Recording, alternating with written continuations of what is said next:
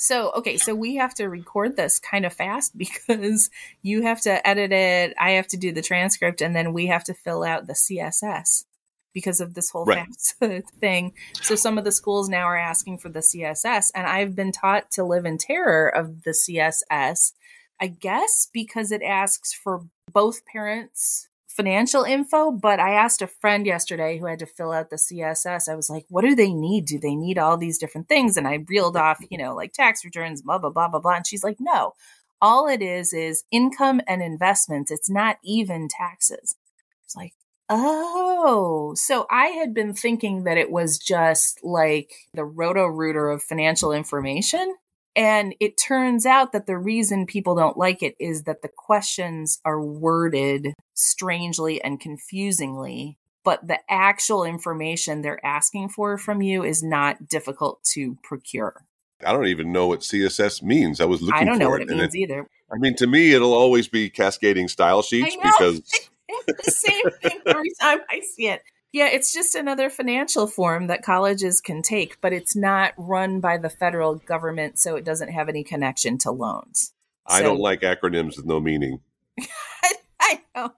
That's too sinister for me. Yeah. There's another school that our kid is applying to that has their own financial aid form that's inside the portal. So we're going to have to get him to go into the portal and get that financial aid form that we will then have to fill out without having any idea what information we're going to need from it. But anyway, we have to get that done like in the next 2 days. Now, but is that something we both have to do, right? Like you can't just choose a parent. I don't know because I haven't seen their form. It's the special form for that college. All right, we'll figure that out. Yeah. Because it's the thing that's been really interesting to me in this whole FAFSA-geddon process is seeing how the FAFSA-geddon. Oh my God. It's a FAFSA-tastrophe. It's on fire. And we're going to talk about this in a second because wow. Okay, you didn't think FAFSA-tastrophe was funny? No. It's just I tune into Facebook. I'm not on Facebook very much, but whenever I do, more often than not, it leads with something that you've posted. I think part of it is because, we interact so much. Right. Part of it is because you post very often. I will see what you're up to. You and stuff like that. Yeah, exactly. But you're posting, you're encouraging puns about beats. You're complaining about bad grammar. I mean, is my job done here? What happened? How have you been body snatched? So we did use the borscht recipe that you recommended the Ukrainian in Flames a couple with the beef stock? Weeks ago. We didn't use beef stock because I'm not eating mammals. So we used Can't Believe It's Not Chicken. Better than bouillon. You know what I'm talking about. Oh, yeah. That's the better shit. Than bouillon, better which than bouillon. I cannot comprehend that it's better than bouillon. I keep calling it I Can't Believe It's Not Bouillon, which it doesn't bother me. I kind of think it's funny, but I think it's starting to bug Mike. He's like, it's bad. Well, you are 3 months in. The honeymoon's over. 4 months in, the honeymoon's over. Because I keep getting the number of months wrong. All right, so, 4 months, but who's counting? Anyway. Right. Okay, so what I think is really interesting about this is watching how the different colleges are responding to something that is threatening their entire core business, right? If they can't get students to come to their school because they don't have the means to figure out what financial aid to offer and what loans their students have access to, they will not have any students. And I know people are like, oh my God, the poor students and families applying to the FAFSA, this is a horrible nightmare for them. Like, okay, we have to wait, which is inconveniencing, and it can be really emotional and it can be really scary. But it's not threatening our existence. Like, it's threatening the existence of some of these institutions. And the colleges are thinking we have to pay our people overtime. Yeah. Well, I mean, okay. So one thing that's happening is the people who are employed in financial aid offices, they were going to have a whole lot to do this month. They now have nothing to do. And then as soon as the information is released, they're going to be working 80 to 100 hours a week to get all these financial aid. It's like accountants are like, you can't start work until April 10th. Right. It's really so like disruptive. I have a friend who works for a college that has a lot of students that are first generation college students or are lower income, that kind of stuff, who are not super fluent in the whole college situation and don't necessarily understand how financial aid works. And for a lot of those students, this friend is worried that when they are not able to get a financial aid offer in a timely manner, like right now, instead of knowing that if they wait, they're still going to get the same offer that they would have gotten anyway, which will enable them to go to that school, they are just going to abandon the process. And those kids aren't going to go to college. And that also means that the school that she works for could actually go out of business. Because which makes you wonder, this is all a big conspiracy, because the right wing has been assailing education for decades. And now, to quote, simplify FAFSA is essentially keeping a lot of people out of school and turning schools into Pizza Huts. Okay, so I don't like to be a conspiracy theorist. No, but I'm saying it's a funny thing to think about. I'm not fomenting that in any way. There could be an argument made that it's strangely timed that the first cycle of federal loans after Joe Biden attempted to have all the federal loans forgiven, now nobody has access to federal loans. During an election year. Right. There's an argument to be made that there's something oddly timed about that. And you know what I was thinking too when we were interviewing Jessica, because she has a 9-year-old daughter. Who knows what the situation will be like when her daughter is college ready. So she's got a Zoomer and she's got a Gen A kid. And I don't think the whole college process is going to be the same at all. Our college is even going to still exist in the format that they're in right now. Literally Harvard and MIT, HBCUs and women's colleges and public state universities. That's it. Well, this is your key to happiness then, right? Because your stepchildren aren't 9. Right. And that's one of the great things about Jessica, because she's so smart and so experienced and handling so much stuff better than she should have to. Well, the old Jeopardy category, potent potpourri? Like, I feel like she's... No. You're thinking potpourri and potent potables. What? Really? Yeah. Potpourri was the category. Potpourri, and then it was potent potables, which was about booze. Okay. So, the old Jeopardy category, potpourri, that I feel like that's... Oh, indeed. That's Jessica. She's like potpourri of everything that hits you like a real ton of bricks when you're 50, right? I would say like 60% of the possible problems for 50-year-olds she's got right now. Yeah, it's hard, but she seems equipped. Again, she shouldn't have to be, but she is. And so that's why I'm really glad she agreed to come on, because I think we all profited from talking about it. Yeah, I agree. On to Jessica. What kind of transition do you want? He needs some sort of verbal equivalent of, remember that, like the swish slide on when the star wipe. PowerPoint yeah, we need a star first wipe. came out. Like, all right, so visualize a star wipe, and now here's Jessica.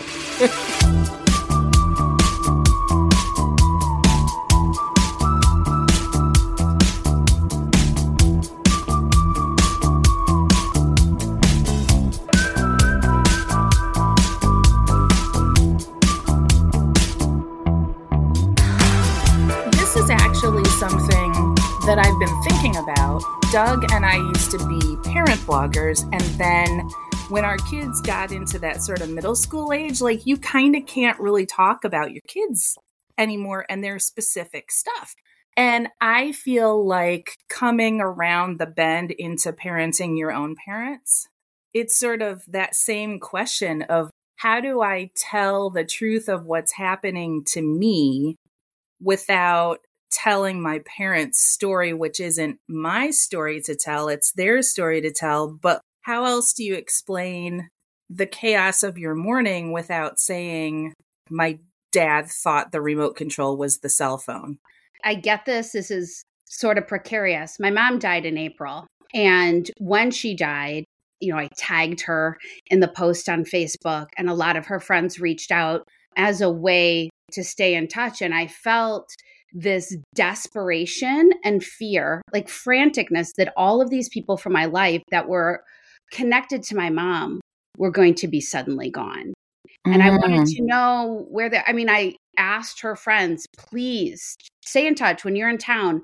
Can we have lunch? Because I needed to hold on to that part of my mom, but I also was so fearful that I'd never know what happened to them again. So I tag my mom frequently. She doesn't care. But I tag her on Facebook to keep her friends informed. My dad is not on Facebook, but my dad has not chosen to share his diagnosis or what's going on with many of his friends. However, they stay in touch with me and reach out and ask what's going on. So I have to kind of walk the line between sharing his health information, but also being able to say, hey, I need you to step in and call him. I need you to ask him to lunch. I need you to know things are really hard right now. And so there is a lot of walking that line. But I think I'm of maybe a different thinking, like now I hold this story. I don't need to tell every single detail of my mom's death nor my dad's diagnosis to be able to share the story because I'm the person in the family who holds all of it now. Right. And that's the fundamental irony of the whole situation. As we're all realizing in our 50s, the more there is to say, the more of a minefield it is to say it, because there's just so much more real life happening, but it involves people whose stories are not ours to tell. And you want to figure out how to express yourself, and that means maybe not going online with it, maybe being more intimate or more specific with your IRL friends and recognizing that's the best engagement you can conjure for yourself anyway. Yeah. Do you have a lot of peers in Chicago you can talk to and blow off some steam too?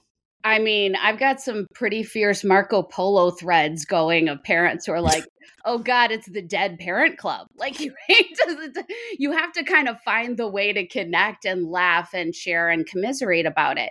There's also this weirdness too of now I'm my dad's power of health. I'm his primary contact, period. But I talk to all the doctors more than he does. Like I have a relationship with his doctors and have to be able to have side conversations with them. And so there is that precariousness too, I think, of not just sharing the story, but participating in the story. And then the agony, grief, big questions of like, what do I do? What do I do that come along with that? That's really hard. You have to talk about it to other people. You have to. Yeah. Right. So do you find out if you have siblings, like if this is something that you're navigating with siblings also, or if it is just you? I'm the oldest daughter. Oh, there you go. It's kind of a little of both, right? It's like all the joy of having to navigate it with siblings, but at the same time, all the like carrying all the emotional weight of it.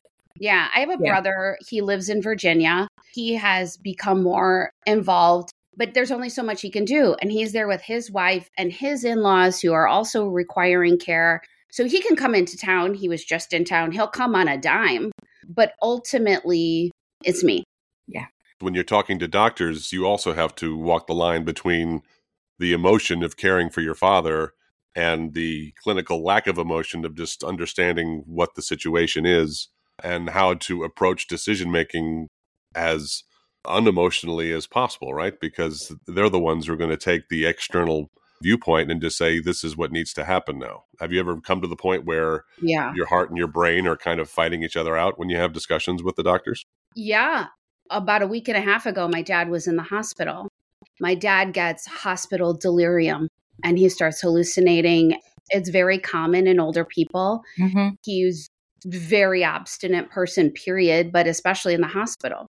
And I walked in at one point and my dad was looking so small and frail. And that's my dad. Yeah. That's my dad. My rock. I mean, my dad saw me through my divorce. Every hearing, every attorney call, everything. My dad knew my case in and out. He has been like my dad. So there's that part of it. And then the doctors coming in to talk about at what point do we have him declared non-decisional? At what point do we do this or that? And there it has to kick in, like because of that love, that rock that I have to do for him what I think was hard for him as a parent to do for me. So it is a head and the heart. He has a primary doctor right now who's amazing. Amazing. Thank God we found him. We had to work really hard to find him.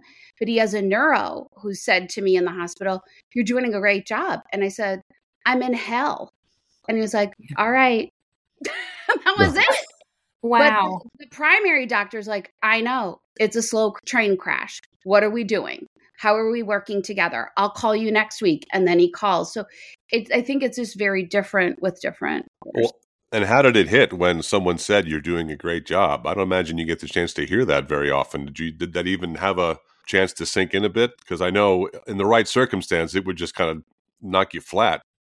I get from him maybe differently.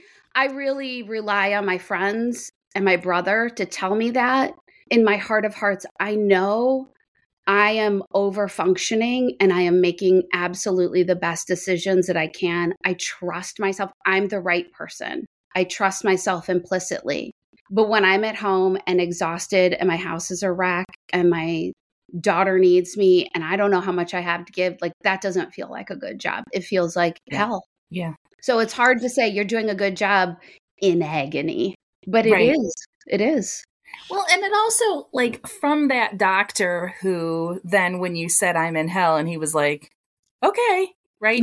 Like, it seems so hollow. It's like the same way, I don't know, on Mother's Day, like every dude I've ever met is always like, hey, happy Mother's Day. You're doing a great job. Like, okay. What? Like, that's exactly how I phrased it. Yeah, it's amazing you remember that after all these years. And I mean, I think for some people who don't ever feel validated as a mother, it might be useful to hear Happy Mother's Day from other people. But the only person I ever want to hear Happy Mother's Day from is my actual children and their other parent, right? Like, okay, I don't want to hear it from anybody else because they're not in the middle of it. And it seems like if that doctor wasn't going to offer you any other help, the compliment just seems kind of hollow, like throwing you a bone. Like he feels good about himself because he's validating his patients' families, but at the same time, like he's not actually doing anything that's useful for you in a human way. Right, but what else is he going to say in that scenario? I mean, there's another interpretation that just says, I'm in hell. That could be a signal to shut down the conversation. I mean, I don't know where you go from there. I don't know. It's like, I mean, he could have gone and said, I understand, I can empathize, I can sympathize, we're here to help you. Or you could interpret that as saying, this is not something she wants to talk about right now. And that's right. It could have gone either way. At least I think so.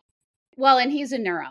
And there's and the neurologist is, my experience has been, it's much more functional.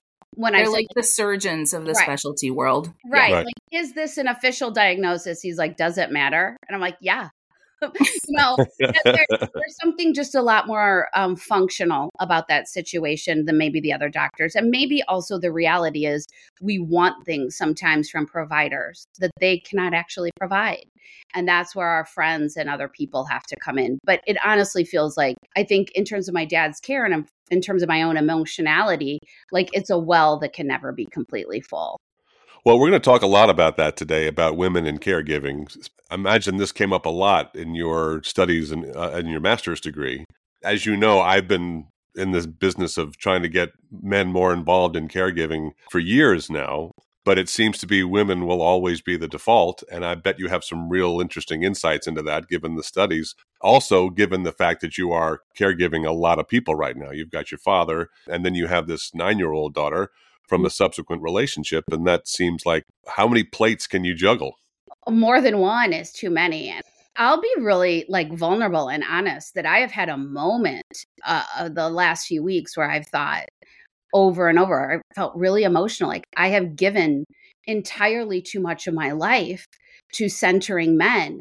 And I am a feminist. What the hell? Like, do you even know who I am? And my brother, my dad, and I have had conversations where I've said to them, like, hey, y'all, you've had women taking care of you your entire life, and I'm the default here. Let's pause. And they're like, what do you mean? Like, it's like Jessica will do it. And that feels sometimes like a betrayal to who I am and what I've worked so hard at in my professional life and my personal life. But here I am. I've really centered my relationships and those men's success and those men's well-being. And I've done a lot of therapy to move on from that. And as soon as I felt like I was in a really good place, then my parents' health just really rapidly declined. And so I have a lot of feelings about it. Just in terms of what I know intellectually about why women are caregivers and how they are the kin keepers of family, which my master's degree thesis is on the items we pass down from family member to family member, woman to woman, and what they represent about the family, the stories that they hold. It's because, in part, proximity, that women are more likely to be physically nearer to their own family and the elders in the family. They are more likely to be at home. They are more likely to have the understanding and have learned from their mothers how to do it. And then they are the people who are keeping the stories going. They are keeping the items. They're making sure the legacy is continued. And that includes care of items as well as care of people. And there's the economics of it as well. I do think there's still this perception that the income that men bring in needs to continue to be brought in from outside the home. And so women will continue to do more and more emotional labor. Yeah. I mean, I'm noticing it myself. I wasn't married. I wasn't attached to an adult man. I was only in service to my 2 male children for 15 years. And now I'm married to a man again, and I am just stepping into this void that my husband doesn't necessarily perceive. Mm-hmm. And I find myself stepping into it unhesitatingly. And I am wondering why this system still exists, in which stepping into that void is something that's on me to do or resist. The similarity both of you have is you're the oldest child. And well, I am an oldest child as well. And so when I think about what you said, Magda, about just stepping into a caregiving situation, I do think part of that, speaking as an oldest child, I feel predisposed to fulfill that role. And when you think about any predilection for caregiving, how much of that is female and how much of that is your birth order? That's a great question. I don't know if I could distinguish it. I mean, I think I learned how to do this at the kitchen table with my grandmother and my mom, and them laughing and telling stories, but also talking about those people. Like, I always knew I'm being prepared to carry the stories. I'm being prepared for the next part. When my own grandmother got Alzheimer's, my mom took me to her house and was like, let me show you how to go through everything. When my grandmother had Alzheimer's and we were going through all the items, my mom wrote the story on a note attached to all of the things that she gave away. And that's what launched my thesis, actually. But I was there doing it. Nobody invited my brother in. Now, maybe he wasn't the right kid, but my mom very clearly taught me how to do it. When my mom was really only a few weeks from dying, she was in the ICU. We didn't in any way think she would die. We had a conversation about me showing up for her in the ways that I had. And she said, how do you know how to do it? And I was like, you taught me. And that was very powerful. And there's something that's an honor about it. I don't want anybody else to decide where my mom's jewelry goes. I don't want people suggesting, like, bring in a service. I'm like, no, that's me. But there's also the burden of it and the huge time and energy commitment of it. So I don't know what's older and what's female, but some of the stuff and the showing up, I think that's inherently female right now, as things have been gendered. I really think there is so much that's so gendered about it. And Doug and I talked a couple months ago. We did an episode with a friend of mine who wrote a book about cleaning out her parents' house. I think her mother had died and they needed to move her dad, something like that. And she lives outside Philadelphia. Her parents' house was in Arizona. It had to be done in a hurry, and she was feeling overwhelmed by it. She had been volunteering on this archaeology site in Center City, Philadelphia. And so when she went to have to clean out her parents' house, she was the oldest child, the daughter. It was all on her shoulders. And she put herself into the place of the archaeology dig to be able to emotionally move through this cleaning out of her parents' house. And so she was consciously assigning value to those items according to the way an archaeologist would within a family system, a historical preservation mode.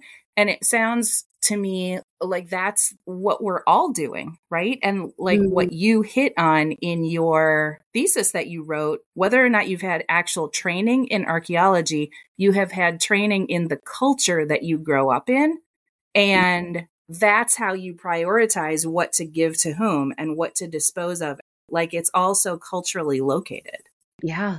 I'm so glad you posted about what you're going through on Facebook. That's how I clued into it. And I was also taken by the voluminous feedback you received from lots of other people who either offered their sympathies or empathies, having gone through something similar, recognizing too that when you're in this situation, there's really no end to even visualize. It's just get up every day and get from A to B and try to get some sleep in there. So do you want to talk about what else is happening as far as your children and how your relationships with their fathers are? Or I can just ask an entirely different question right now if you want.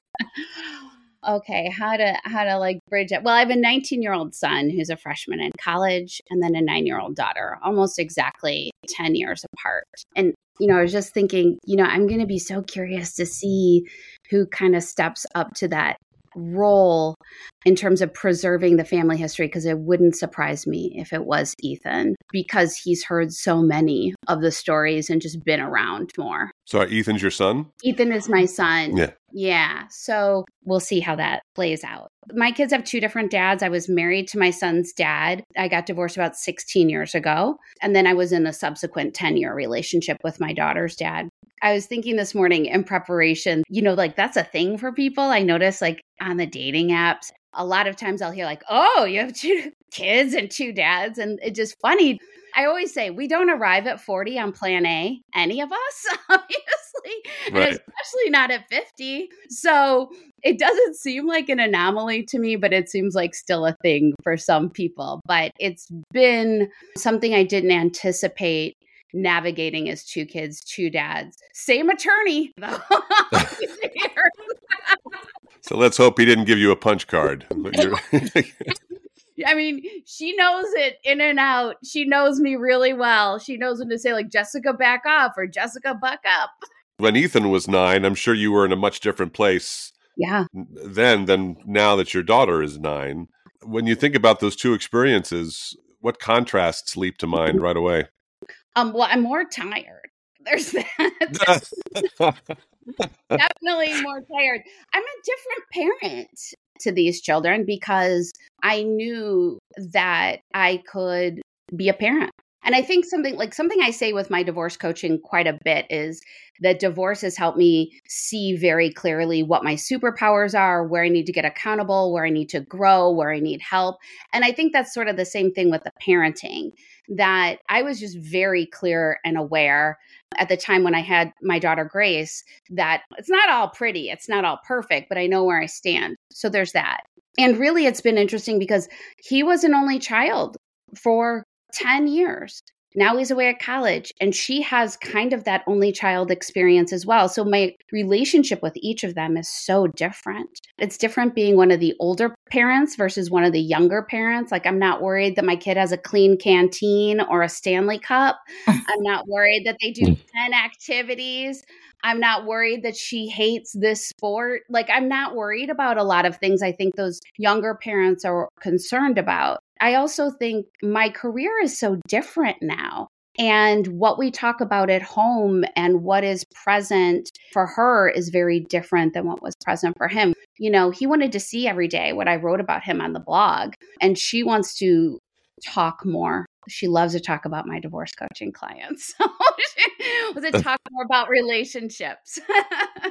Interesting. I mean, I think we all sort of grow up in the family business of whatever it is that our parents do, right? Like if your parents feel open enough to be able to talk about what their work is with you, like we all sort of grow up in whatever that family business is. And, my dad did a lot of work with management, and I do a lot of work with management. And so it just was sort of this thing that we always talked about. And it's interesting to think about these careers that didn't exist when we were kids, like divorce coach, right?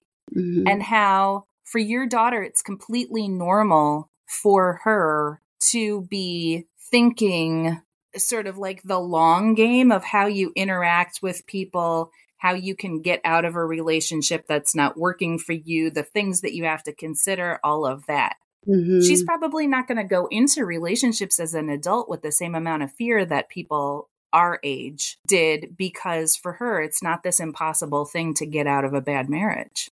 This kid has the best boundaries I've ever seen in my whole life. Like, the universe sent her to me and I was like, okay, I get it. But there is that. But when she was in pre-K, she liked these two little boys. One was like a wild child, rock and roll type of kid. And the other one's like all American, blonde hair. And those are really just the best stereotypes I can put on them. I remember she used to say, I like them both. And when I grow up, I'd like them to be my boyfriend, not my husband. And I'll live in a house with cats and they can each have a house on either side. And I was like, perfect. Sounds amazing, doesn't it? Hope for Jen A. Are you sure Grace isn't 19? Because I know, but when she hears things about divorce or she hears people question, she's like, well, it's always an option. Like, there are just some things for her that I think are different. That makes some people uncomfortable. But this is the reality of my children's lives and my clients' lives and my professional life and my life. And so always knowing that you have the option to choose yourself, to me, feels good and healthy. And man, that kid loves to talk about healthy relationships. And that's been really growing for me as an adult too. Yeah. I think there's also something about the idea that divorce it's just a renegotiation of a contract. And when people get really upset about the fact of a divorce, it's because I think a lot of people don't understand that getting into a relationship, whether you have the piece of paper that you're married or not, is a contract. And so they're not treating it as a boundary of any sort. And so, like, the idea that you would feel like you could renegotiate and that part of that renegotiation might just be walking away. Yeah. You're always negotiating boundaries of relationships with everyone. And ultimately, unless it's your actual child, you can always walk away. Yeah. it's an emotional refi. Yeah. And you want to really lower your borrowing rate for sure. Yeah. Actually, I'm also really glad you're on here because of the unique experience you have. You've untied two very specific relationships that resulted in children. You were married to your first partner. You weren't married to your second. Divorce, in its way, it can be a much more simpler enterprise because it's a very specific structure that you're undoing. Mm-hmm. But if you are in a committed relationship without that piece of paper, that can actually be a lot more amorphous and blurry when it comes to custody issues, when it comes to a framework to adhere to. When you compare and contrast ending a marriage versus ending an unmarried relationship, how would you contrast those two? The structure for a divorce, including custody, parenting, is very specific. Like, there's a real template for that. And not that there isn't in terms of parentage when you're not married, but it kind of all goes together. You know, I think both of these situations in my life were very difficult. The first one, I was learning as I went, as most people do when they get divorced, because we're not supposed to be experts in it unless we're like kooky enough to be in the actual industry. It's kind of a macabre thing to do, to get married and then open a book on divorce law the next day. Right. Like, that's weird. But with this situation with my daughter's dad, I'm a divorce coach. I have been for a long time. I know who I want to show up as. I have a lot more legal information and process information, but I also have the experience of walking my clients through and have put myself through lots of tests to see, like, how would a client respond to this? So I feel a lot more organized and able to kind of get myself together. So I think that was maybe not fun for the other party. Like, I'm showing up with my agenda, my talking points, my binder. I'm showing up well prepared. I know how to read all the legal documents. That custody process took about almost 3 years. With Grace? With Grace's dad, yeah. And that was entirely ridiculously too expensive emotionally and financially, and too long. There's no reason it had to go that way. And I had to just continue to show up. And in the end, it came to a close because I went outside of our attorneys to him to wrap it up. And fortunately, he complied. it was important to get that done because he is in the military and was being deployed. And Wow. so we had a timeline that was really important so that he wasn't leaving without some of this being settled. And so he is deployed now. My son's dad is very present, Wednesday nights, every other weekend, all of that kind of stuff.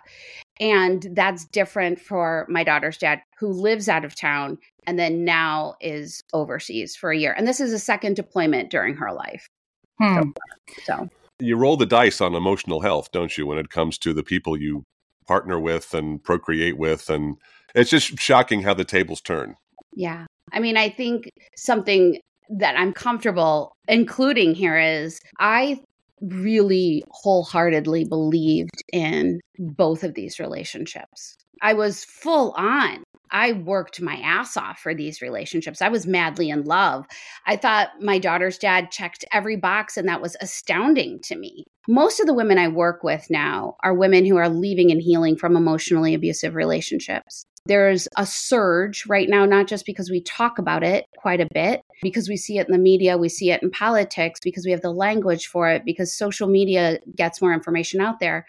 But I also think that COVID and other stressors that came along with the pandemic have really built this opportunity for personality disorders and personality issues and abuse to exacerbate in homes.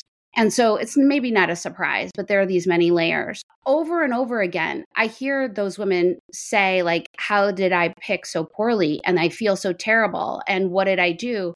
I really believe in these situations, women are chosen for their characteristics. And there's research behind this that shows women are not chosen because they're empaths in these situations, but rather long-term heterosexual cisgender relationships, women are chosen because they are ambitious, they are the kin keeper, they are connected, they are self-aware, they are nurturing of their self-care, they're professional, they're ambitious. And those are characteristics that that abusive partner wants to emulate and wants to reflect back. But that only lasts for so long. And eventually, especially when kids are born, the mask comes down and the real person comes out. And then you can find yourself in an abusive relationship very easily that you've been in all along. You just didn't see it manifest yet. I imagine once you navigate 2 breakups, there's an instinct to not deal with it at all because these stories only add to the emotional trauma, or does it actually feed your soul more to pay it forward and recognize that your experience and what you went through, you can try and make it less painful for future sufferers? When I found divorce coaching, I went into this training and I was like, I'm just going to get the little letters behind my name and write a book. Like, that's what all of us bloggers, all of us, 100 of us who've had those moments, like, I'll just write the book. It was the first day in the training. And I thought, that's it. This is my calling. This is what I am supposed to be doing. I so wanted to change the narrative of divorce for women. And I really strongly believed that if we could help women through this, moms in particular, were changing their lives, their kids' lives, their girlfriends' lives, when their friends come to them, like, how are you at this place? And then their friends' are like, let me tell you about my friend who actually is doing great on the other side of this. And so to me, that was the way to impact change and to be an activist and to do something with what I'd been through. And that happens every day. And I feel really fortunate. Women trust me. After one conversation, they trust me to walk with them through that process. And it makes me feel incredibly hopeful. I do have to have some real boundaries on my own well-being through it because it's a lot to carry. It's a lot. And on Fridays at 5 p.m., I'm cooked, man. I'm done. So, and sometimes I get a lot of like divorce content on TikTok because I'm on there, but I just and sometimes too much. Nice algorithm. Thanks a bunch. Right. Too much. It's just the caregiving instinct steps in, but I've also really had to pull back about like, I can't be the care for them. I can walk with them. Well, and I also think some of the tension and the stress is when they're making decisions that you can see very clearly are not going to make things easier for them. Even if you warn them against the decision, they still sometimes walk right into it. And it's just hard to watch, right? It's like, I mean, I'm sure you all have had friends that you're like, oh, that is not a good call. Ooh. Yeah. Ooh. Right? Yeah, exactly. And I think, like, I did a little bit of divorce coaching before it was an actual thing. Man, I did it twice, like 2 rounds of people, and then was just like, I can't watch people there on the edge. It takes so much fortitude, I think, and you have to have so much faith in yourself to be able to do this with women day in and day out, and just know that you are not them and they are not you. Like, that was the part I could not get past, I think. Well, that was a while ago. Could you do it now? Oh, yeah, now I could. Because I think part of it's the distance from it, right? That might have been it. What do you do when somebody comes in and week out and tells you that they're doing the same mistakes and they're making the same decisions and they just don't know why things are not getting better for them? Because I would say, stop being a fucking dumbass. It's like, yes. I would think there's some kind of a soundproof room in your home, Jess, that's basically you just go in there and just scream your brains out, and there's things you can punch, and you just haul what's left of your body out of there and sit on the couch for about an hour afterwards to just purge what you've absorbed all week. I really wasn't doing a lot of releasing. And then over the summer, or I guess fall, I went to go see a psychic medium. Oh, okay. This is a bonus episode. Yeah, excellent. So after my mom died, it was like 6 months later. And a friend of mine reached out and she's like, this isn't going to heal everything, but go to this lady. Just go. Okay. So it was fascinating and intense. She kept saying to me, I'm really worried about you being a divorce coach. And I was like, why? I love what I do. I feel like I'm making an impact. And she's like, you're carrying too much emotional burden and it's going to start showing up in your body. You have to light candles and you have to go for a walk every day to clear the energy, or you're going to get sick. I started walking the next day. I walk every single morning and really to clear. So I think maybe I've taken more of a meditative approach to it. But I think if I was in a boxing ring, I could probably do the same kind of thing, because it just feels heavy more than enraging. I'll get enraged about systemic misogyny in the family court system. However, most of the time it just feels like a heavy cloak. And heavy is worse. I mean, anger comes and goes, but heavy is just a steady force, right? Yeah. I mean, and the anger can serve us. I have many clients that get to the place where they were like, fuck this. I'm doing something different. And with myself, with my custody case, there's a judge and 3 lawyers in a room deciding how I was going to parent on a daily basis. Really the person who had solely parented my daughter. It was my bottom. And I was so enraged that I was like, something's different. That's where the anger was a fuel. But sometimes I think it can be very destructive. And early on, that's a different thing than it is where you get to the point where you're like, I have to take control of my own life. Sometimes you have to have anger to push you through the process, because the process of getting divorced or going through custody or whatever, it's just so fatiguing. And you kind of just want to sit down in the middle of the sidewalk and refuse to keep walking. Yeah. But yeah, I mean, I agree with you entirely that anger at the beginning can kind of derail you. Sure. But the real skill is learning to recognize that anger has its use, but it also has its overuse. And you have to find ways to just monitor that and go for walks or punch things and be ready to, sleep it off and get up the next day and do it all over again. Yeah. Now, your mom, she died rather abruptly, right? She did. Both of my parents were in and out of the hospital for about 6 months. And then my mom, who'd had a quadruple bypass and valve replacement, needed that valve replaced again. So she began having issues with that.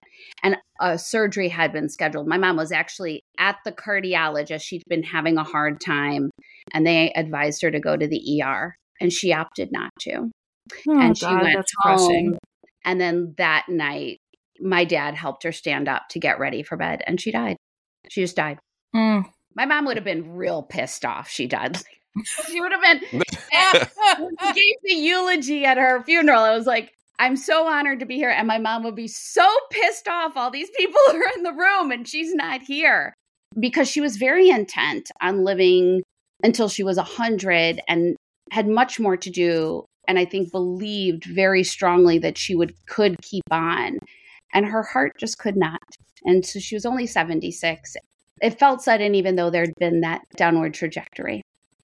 So that was consistent with her character to refuse the care that night and to go home instead? I think it had been tricky. My mom had just she'd been in the hospital and then rehab for like physical therapy rehab, and then out of the hospital and then back in and in the ICU. There were things and things. And I think she thought, I just need to go home. I don't feel great. Her blood pressure was low.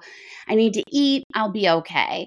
Well, and the ER is genuinely no fun. And it also kind of feels like they're saying to you, oh, just go to the ER, right? Mm-hmm. Like I can completely see somebody who had been in the hospital and out of the hospital and all this kind of stuff being told, go to the ER, and just being like, I can't face that to get not an answer. Yeah. Right. It's been very hard to reconcile some of the medical care and healthcare choices that my parents have made. And that's one of them. I think it's been something that's been hard for my dad, who still likes to refuse to go to the ER when he needs to, for him to reconcile. And the way that I think I've made sense of it for my head and my heart is, I think my mom wanted to be at home. And had she known in some internal knowing, some spiritual knowing that she was going to die, she died exactly where she'd want to, in my dad's arms at home. And I think that my mom's heart condition was so poor that I don't really believe they could have saved her.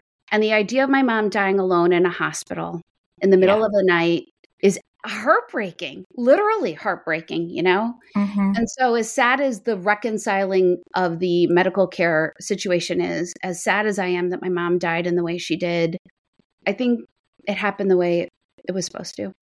And that sounds like weird and vague, but I think that it happened maybe in the best way it could have. Right.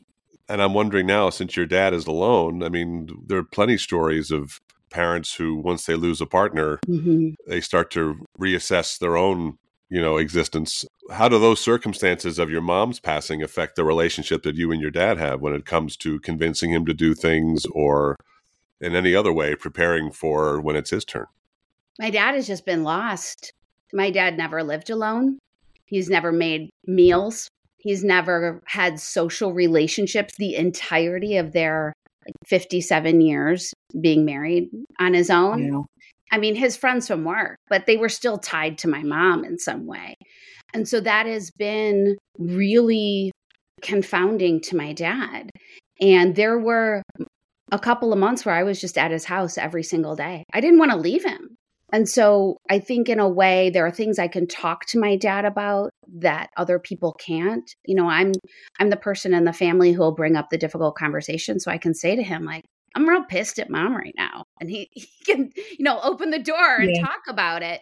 Or, are you sad? Talk to me about it. What do you want to say? And he will open up to me in that regard. My dad was a social worker. So there is a connection that he and I have about making space for when things are hard for people. And I feel like I can get to that with him. There's a different dependency that he has on me now, which he doesn't want to have. So it's a little difficult when he says, I couldn't have gotten through this without you, Jessica. And I wish that he could. And so I think that's hard. He goes to the ER yelling and screaming every time. It's not fun. And it's very hard. And so I don't know. I don't know what that's changed about us, except for I have to keep asking him all the time to trust me. Well, and you've built reason to trust all this time.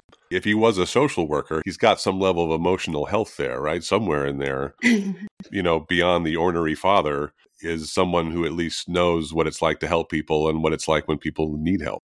Is there an aspect of his personality there that you can appeal to, or is he kind of too removed from that at this point? I'm trying every angle at this point. I'm really trying to get him to assisted living and to get him in a more supported environment where I actually think that he would be greatly relieved. And that's hard too. I have a lot of compassion for him. He's lived in the house that he's in right now for 46 years. That's a big deal. He hasn't lived in an apartment since, he was fresh out, and since my mom was pregnant for me. It was it's a lot. I do try to appeal to him by saying, if this was me, you'd be telling me, Jessica, get it together. It's hard. You have to do it. And so I'm working on it. I think a lot of that also is generational in some ways. Getting a house was such a big deal, and it was such an accomplishment, and it was such a milestone. And the idea of giving up that house, it almost feels really transgressive. Yeah. To people I think it feels like a failure to him. Yeah. But it's not a failure. And I have positioned it you've earned this. You've earned go down the hall to have happy hour every night and sit with the guys and watch the game. You've earned somebody making your meals and cleaning your place and doing your laundry and reminding you to take medication. You've earned it. It's not a punishment or a failure. I wonder if it's going to be easier for us in 25 years to go, because to me, every time I've had older relatives in assisted living, I come in to visit them and I'm like, oh my God, this is just like being at college, but you don't have to do any homework, right? It's like everybody's your same age and gets your same references. Somebody else is making your meals. There's always somebody to hang out with. You can play cards. I am hoping that when it's my time, I'll just be like, yes, can you guys move my stuff so I don't have to? And I wonder if it's a whole generation of us that it will be easier for us, or I wonder if we also will just be like, no. Well, it'll be easier for you because you're going to be the cruise director of the hall regardless. Sign me up for that hall. You're going to organize all the card games and all the knitting circles and all the book clubs. To watch Days of Our Lives. I'm so curious too how the changing nature of marriage and partnership, how that will impact our generation, millennials, Gen Z, in terms of choices that we make in that part of our lives. I don't know about you, but I have a lot of single mom friends who are like, well, I never need to live with a man again, or I never need to, let's all get a house together. Let's have a community of friends. And that to me sounds so much better than a lot of other options. That to me sounds fantastic. Yeah. And I don't think my parents' generation, I don't know anyone from their generation who have been like, let's basically have a commune, even though my parents were hippies. I don't think that they would have. My parents lived in a commune for 2 years. Now they wouldn't anything. It was a Christian commune. It was called Thanks Community. Oh. And it was in 1969 and 1970. So, I think that when the Golden Girls came out, the Golden Girls was this really funny thing. And everyone I know who's my age is like, sign me the fuck up right now. I am happy to be Rose if I have to be Rose, right? Everybody I know now whose parents are going into higher levels of care, it's either their parents are together, one of the parents is gone and the other one's trying to navigate without them, or their parents had the kind of divorce that they're now having to navigate through the parent's new spouse to even have access to their parent. Yeah, and I just don't see that happening to us. I can't imagine my kids ever having to navigate around somebody else that was around me. No, but that kind of emotional gatekeeping, that's really common, unfortunately. I've had some experience with that, and it was really hard. I mean, I'm resentful of it, and Doug and I were already divorced by the time it happened. Well, that's you and your empathy strings. You've got some serious hardcore empathy energy with that. I'm still mad at that kid who was an asshole to you at Boy Scout camp when you were in 4th grade. I can't remember his name, though. I see this a lot with kids who don't have a direct line to be able to talk to their parent. Yeah. Which is interesting when you see the parent is willing to sacrifice so much. They've invested so much of their happiness in partnership to the point that they would sacrifice previous relationships in order to maintain the current one. And I'm not going to sit in judgment because every situation's different, but it's just hard to watch. Yeah. Doug, do you think you and your guy friends are talking about having the bro house? The retirement, is this something? Oh, yeah, absolutely. Sure. Sure. Have your men friends talk about that? assuming we all live that long, I mean, we're kind of resigned to the fact that, all the women are going to outlive us anyway. But sure, I found an article that I posted in Friday Flames a couple of weeks ago about how current trends, being what they are in terms of both real estate, healthcare, just how hard it is to live as a 50-plus-year-old for all sorts of reasons, roommates among 50-plus are on the rise. So I'm all for it, as long as they say, Doug, you're talking too much. Give us a second, and I'll be fine. I think that's good. I think that's very good. And I'll definitely be a Blanche. I feel like I've earned... Rue McClanahan was like 51 or something when the show started. I know. Wow. And she was supposed to be this like old lady who was unnaturally interested in sex. Like, what? Come on. It's unnatural. Yeah. Well, yeah, and when you put her in contrast to Dorothy's baleful glance, that's going to raise the stakes a bit because everyone lived in judgment of what Dorothy thought. Right. Yeah, I guess that's true. So, okay, let me ask you a question. So, can people read your master's thesis? Like, have you turned it into a book? Oh, it's actually a video documentary made the old-fashioned way.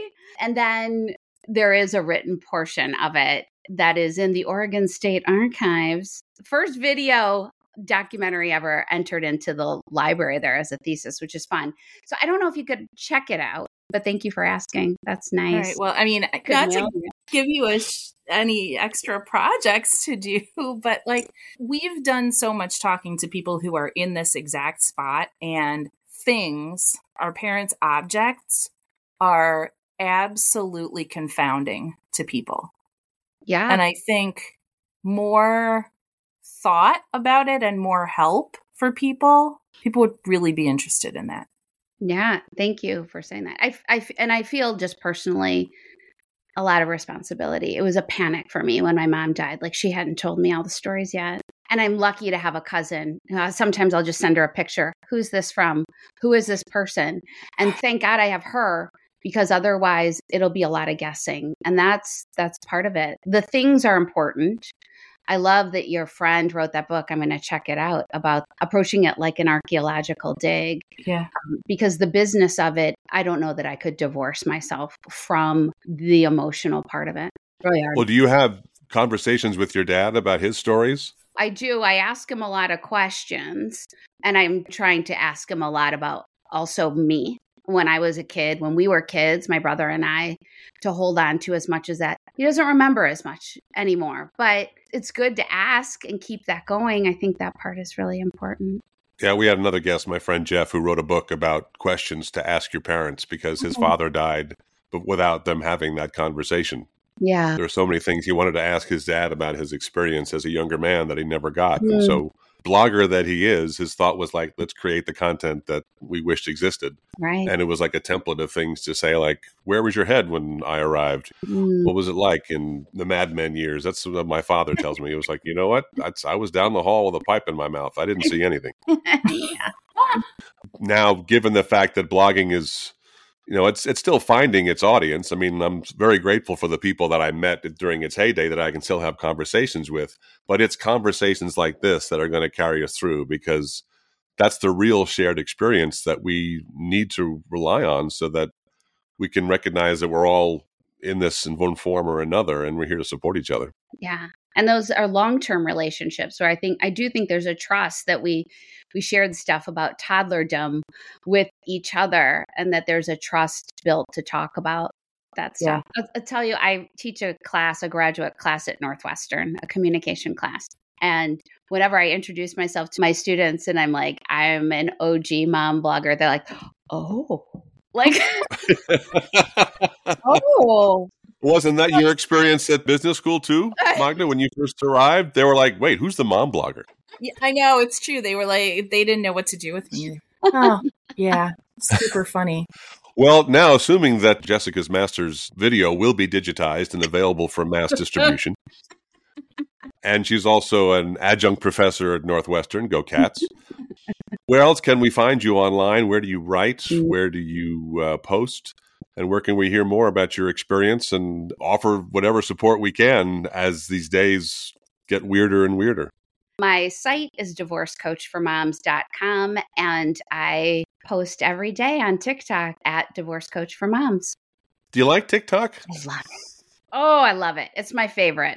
And why is that? I actually had a conversation with our son about TikTok last night because, as fast as other platforms are trying to mimic what TikTok offers, what is specific about TikTok that they think still maintains its attraction? Your people are there. I love that I can flip through and I can see on the street reporting in Gaza, and then I can see something about why my plants are dying, and then I get a recipe, and then I hear from a Black woman therapist. I just feel like the richness of content, the creativity is astounding. I love it. I also love how engaged my audience is there, and that, of course, comes with trolls. However, I've gotten a lot of clients from TikTok, a lot, because they say they feel like they know me. There's this opportunity to truly connect, and I love it. I just love it. That's where everybody is. That's right. And except for you, even except for you. Hey, except for us. I watch TikTok vicariously when all of the reels make it to the other they make platform. it to Instagram. Yes, exactly. Okay, right. There are those moments. You'll remember this from being a blogger when somebody random discovered your blog. And my daughter's art teacher, who I've known for many years, was like, "Oh, hey, I heard a familiar voice coming from my phone in the other room," and I realized TikTok was playing and you came up, and I was like, "Oh, yeah, that's me." But even more so, my son's good friend. I saw a post of his and I liked it, and he was like, "Oh my God, your mom's on TikTok." And I was like, it comes around. Really does. It comes around. That's so funny. Wow. It's ruined. Well, I'm so grateful that you came on to talk about this, Jessica. I think everybody who's in your care is in good hands. I don't know if that's good news or bad, but in many ways, it seems like you can be the victim of your competence. But you're keeping it all together somehow, and wish you all the strength in the world. And I hope people can gather something from your example, at least that, it's possible. It's not fun, but it's possible. Yeah. Thank you very much. This has been great. I love talking to you too. I think we could have a whole bunch of other stuff to talk about, but it's been a great conversation. Thank you. These are the best conversations. Yeah. The ones that end and it's like, okay, let's get her on 3 more times. Yeah. And it's going to come to that because we've had great conversations that are like, yeah, it's not ending now. You got to be kidding me. This is just chapter 2. And thank you for listening to chapter 1, which is also episode 33 of the When the Flames Go Up podcast with Magda Pechinia-Zarin and me, Doug French. Our guest has been Jessica Ashley, who identifies now, I guess, as a divorce coach, but there's so much more to her than that, as you have hopefully learned from this conversation. When the Flames Go Up is a production of Halfway Noodles, LLC, and is available on all the usual platforms and at whentheflamesgoup.substack.com. Please subscribe there for our weekly episode every Wednesday and a newsletter every Friday, Friday Flames. If you listen to us on Apple Podcasts, please leave us a review. Thanks again for listening. We'll be back next week with episode 34. Until then, bye-bye.